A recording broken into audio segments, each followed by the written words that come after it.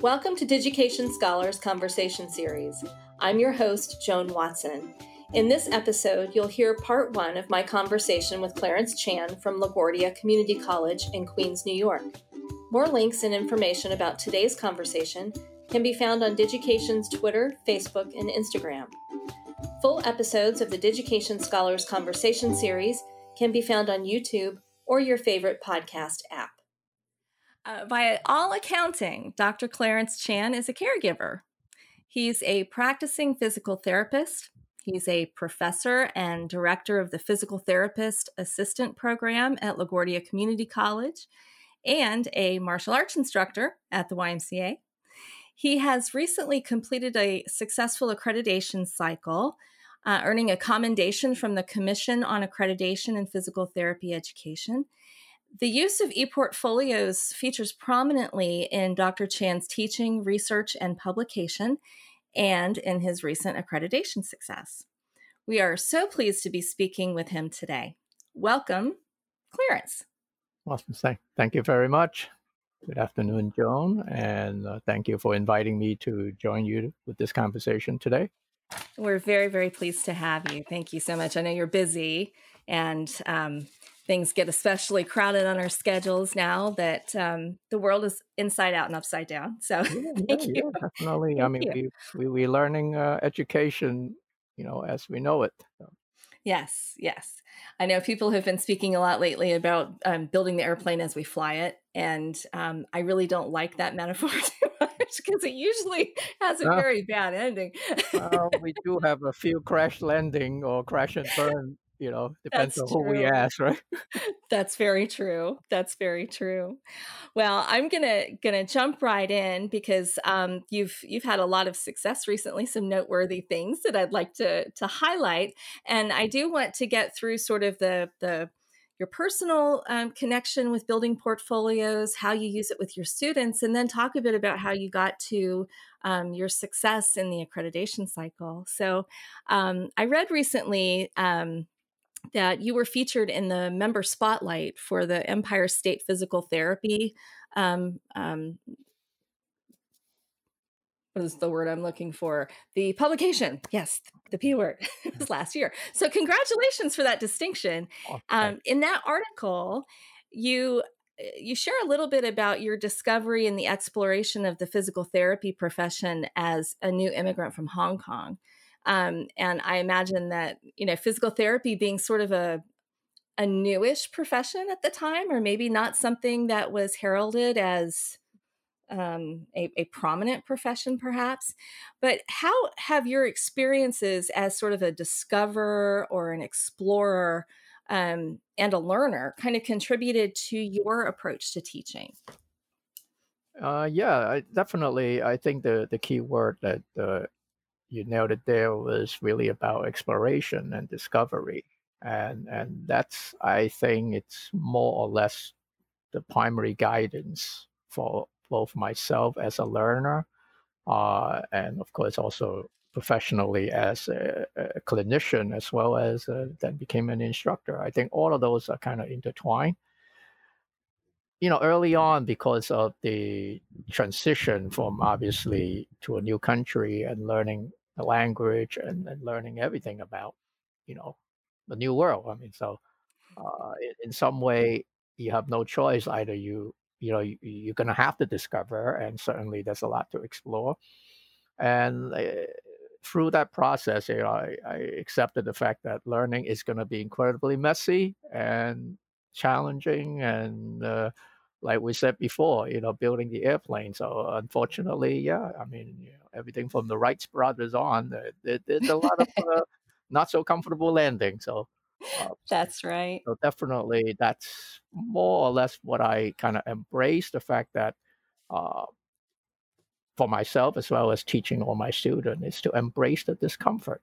I mean, that's going to be uncomfortable moment, and could be lots of it. And through that process, as long as this is something you want and it's something that's meaningful to you, then you get back up and go get some more and try it again, and until it gets a little easier. I mean, I don't think it's ever going to be 100% uh, comfortable, but at least it gets a little better. Again, like you mentioned before, yeah, I am involved in martial arts for a number of years, and that certainly, getting punched in the face will always be uncomfortable. No matter, you could be the world class, you know, competitor. You still, I don't Mhm. think anybody enjoy that pain. So Yes. Yes. But you keep going. yeah, So motivation yes, is a big part absolutely, of this. absolutely. Yeah. Well, and I mentioned early on that you're a caregiver, and I feel like as a fellow educator, the what you just mentioned about learning being messy and challenging, but still getting back up, that's bound to resonate with your students as well, through your pedagogy and your practice in the classroom. So, could you talk a little bit, because I know that the student body that you work with in LaGuardia is incredibly diverse and faces a lot of challenges, some of which you may have faced yourself as a young immigrant in the country. Yeah. Can you discuss a little bit about what your interactions are like with those students and how that impacts your teaching?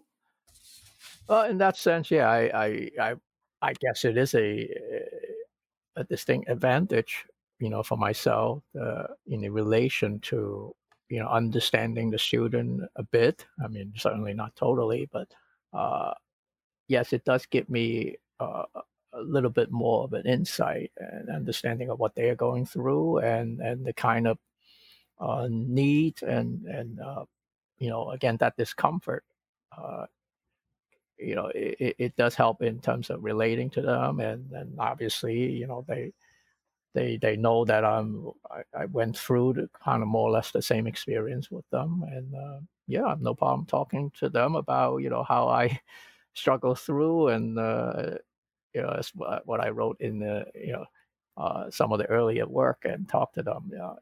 For years, I walk around with a dictionary with that in my hand, because that was pre internet days, and there's no Dr. Googles, and you know everything is, you go look it up yourself. You want to find a book, you walk to the library. You do your paper, you sit in the library, go to the shelf, and pull out the book. So that's something that you can relate. And of course, I think the language part, I think you know what makes LaGuardia so unique is of course the uh, number of languages, and the people's different background and cultures, that and certainly there's no way I can relate to them all. Uh, but I think by being in a foreign land, not speaking the language, not understanding the culture, and of course deal with some of the other craziness of being, minorities, and not part of the culture. Uh, those are the things, certainly a good place to have conversation with students, and hopefully through that conversation, that can provide them some support and comfort, and ultimately I want them to know, all, not just myself but my entire faculty team are there to not just teach them, to care for them, because if you want to teach compassionate caregiver and Mhm. future healthcare professionals, those are the things that far beyond what the textbook can offer. And I always tell the student that if the skill and the techniques and the knowledge you can always get down the road, and you will always continue to get those. But if you start out with the compassion and the care, and that you gotta have, and that you gotta have from day one, and you can't say you do that 10 years later as you get better. No, that's the piece that I hope they all leave with. Right. Yeah, that's very true. Bedside manner, I guess, is what we used to call it, right? Now it's just this overarching sense of empathy and ethos. How do you distill that in your students? How do you get them to connect with the concept of the ethos or the empathy? Well, I think in some way, and certainly there's a lot of different ways to do it. One certainly is through our teaching, and I always believe, whether you're a teacher or a parent or a caregiver, you got the model by example. You know, Mhm. you can't tell people to care if you don't. And uh, also, I think in terms of the teaching part of it, we understand, of course, learning domain, the psychomotors, we can teach them. The cognitive level, you can read the book, you can continue to study, give them a million exams.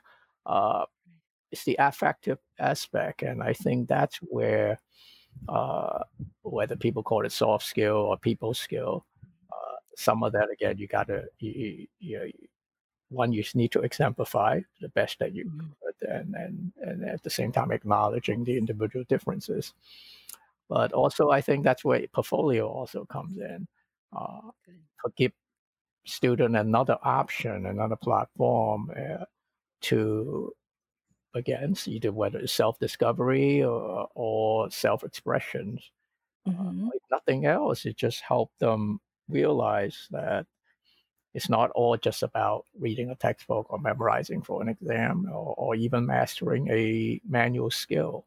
It's about relating to people, communicating with people in various different ways, which again ties into our general education competency for the college, in terms of elevating the communication ability in various ways, whether it's written and oral communication, and of course, portfolio also provide that digital aspect of communication.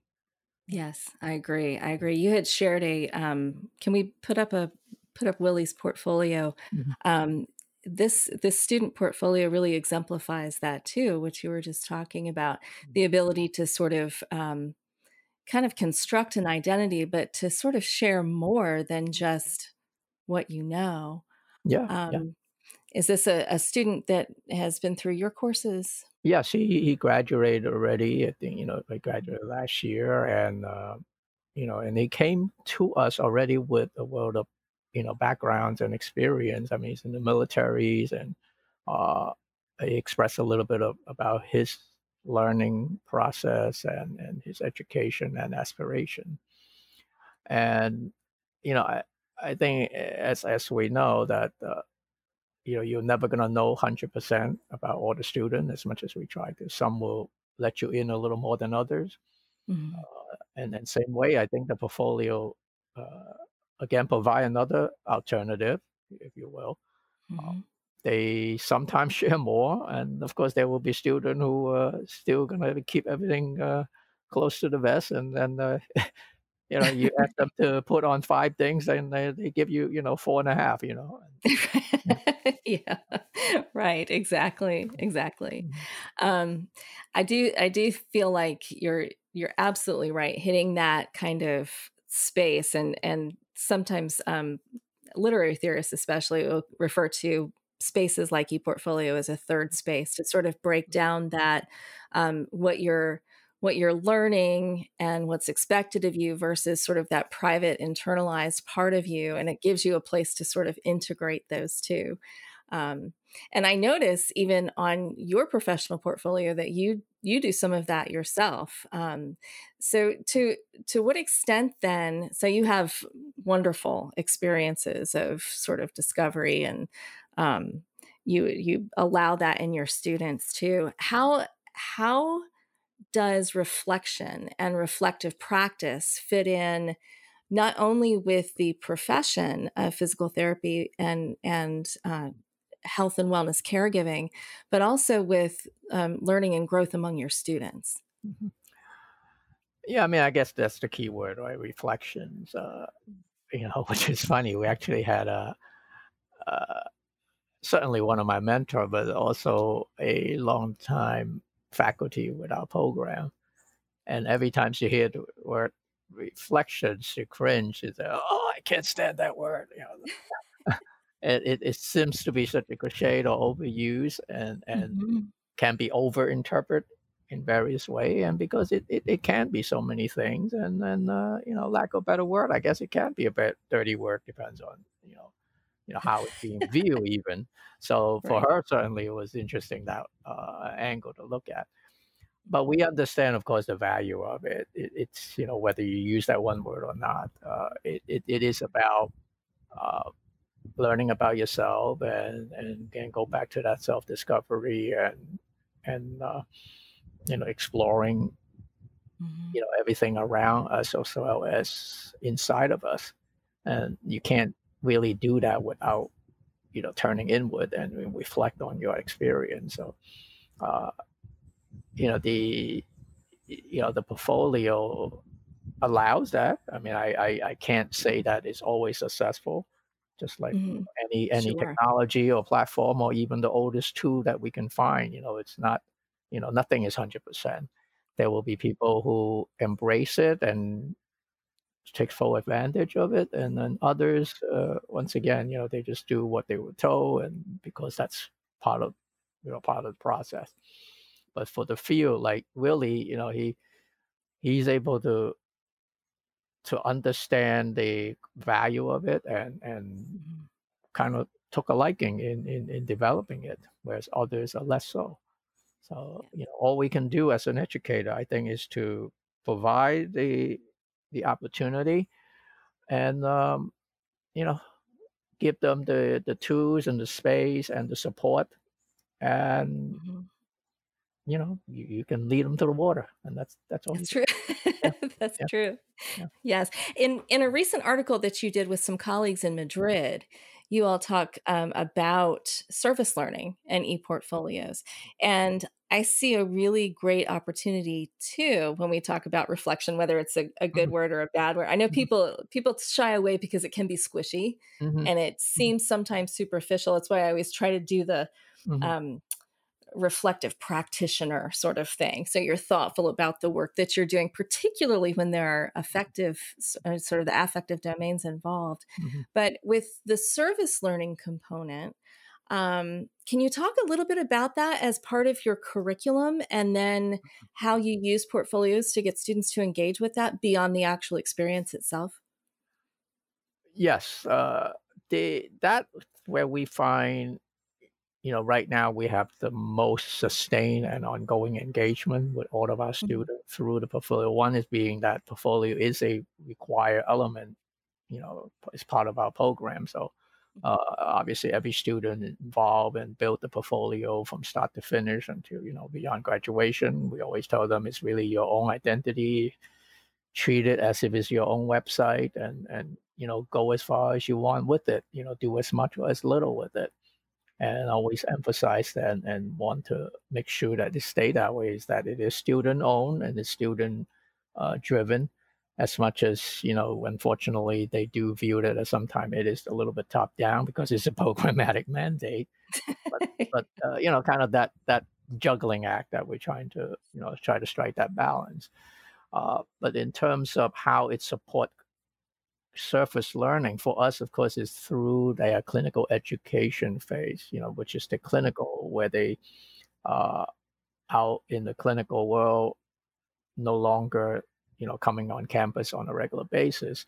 So we know that, without a way of connecting with the student on an ongoing basis, and also in some way encourage them or prompt them, or if you some say we force them to uh, to have to think Maybe that's about that. okay, right? Yeah, yeah, to think about that, their clinical experience. What have you learned today? What was the experience like? Working in pediatric center for the first time, or seeing someone, pass away, right in front of your eye when you're in the acute hospital in the ICU.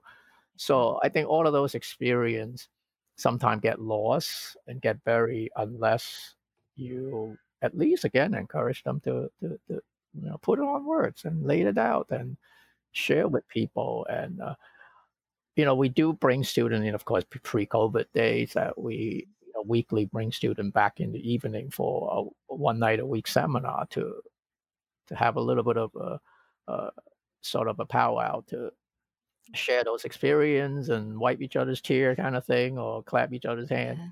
But portfolio is another way so that we don't have to wait until that one day a week. It's another space. So we do create a space, and of course create another tab that's saying, uh, Sure, yeah. here you go. This is your clinical experience, and because we have several rotations before they graduate, so we do break that down into different sections, and hopefully, again, as part of the feature of the portfolio, it's to allow them to chronicle and uh, look across their, you know, studies and experience across time, so they can see that, oh wow, what I'm experiencing right now in my final rotation is actually different than what I wrote, 6 months ago, even when I had my first time, putting a baby in my hand, kind of thing. So, Right, right. so that's where I think the value of having a platform like the portfolio, and certainly not saying that's the only vehicle that we can do that, but certainly it's just one of a logical place to be, from an education angle. Yes, and it is nice that it belongs to the student too, because over time they're likely to forget some of those experiences as they go about. So, in their own discovery journey, right, of their career, it's really nice to have that. I love what you said. Your prompt students in their portfolios as a place where you ask them what they've learned. So, what have you learned? Which I think is a great, with all due respect to your colleague, a great reflection question, right? Which is, I learned Yeah. how to bend an elbow a certain way, but I also learned that, maybe I shouldn't be working in an ICU environment, or maybe I really truly enjoy working with geriatric patients. So this type of communication, I think you're absolutely right, is completely valuable. Um, the world has gone a little bit crazy right now, so we have different challenges when it comes to meeting with students face to face, and that powwow ability that maybe you used to have on a weekly basis. I'm not sure where LaGuardia stands these days with face-to-face meetings, but has the role of portfolio changed since your instructional landscape has changed a little Um, bit? well, I mean, it's constantly evolving. I mean, my Mhm. program has been involved with portfolio for more than a decade. So that's certainly gone through a lot of changes, and as the platform have it changed and improved through the years, and the flexibility and the features that added to what we can do. But present this challenge as well, but at the same time does give people opportunity to explore further. And certainly gave me a lot of opportunity to say, hey, what else can we do, and what would we like to change? And that's like most things. Like my colleague always complain about me being, I can't stay still. Every semester I'm changing something, and just when you thought you arrive, okay, time to get up and go to another place, kind of thing. Mhm. So that that evolution is constant. So same thing, and it's almost like we never comfortable and never happy with what Mhm. we got. So in that sense, Right. I guess it can be problematic. But of course, then come 6 months ago, when the world kind of went upside down. Uh, the good part of it is we already have the portfolio structure, and Mhm. it's been in That's place, right. and we've been using it. So there's really no need to change anything in that regard. Since Mhm. all the students have it, all the students continue to use it.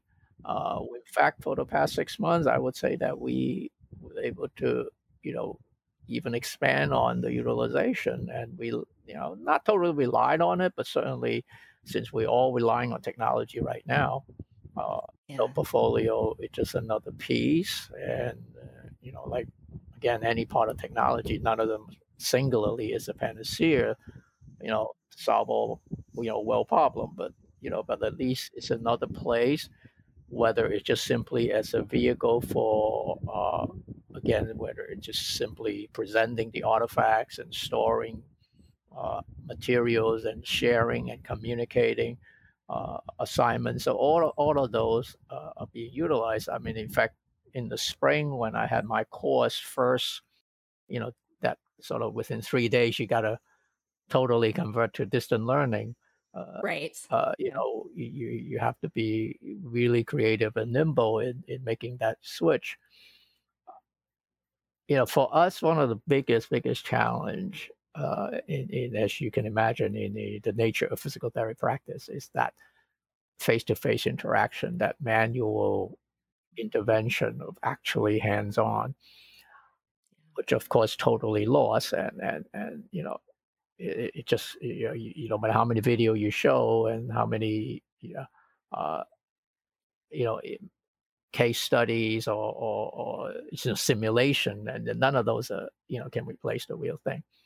So I'm not saying portfolio can do any better, but what it does is at least whatever the students are learning and doing, um, again, they can also capture some of those experience and put it in their portfolio. So what I did is actually, since we can't do on campus practical exam, I basically have them just practice, video it on their own, and capture the movement, the process, and the intervention itself. Some of them was able to have a family member to do it. Others creative in making some pretty interesting mannequins and dummies that they can practice everything from how you listen to heart sound and how do you perform respiratory drainage or wound care is pretty interesting. Oh. How do you fake a wound and actually dress it? And so things like that, they all have to create videos and submit it. And of course, naturally, as they put it in your portfolio, I know where to find it. Have it there. That's yours. That's part of this course experience. Now you can showcase it to people, and I can give you a grade. So that's great. So I think actually I think all of our faculties in one way or another utilize some element of that, and certainly again, even prior COVID, all of their learning experience, minus the exams, are captured in the portfolio anyway. So.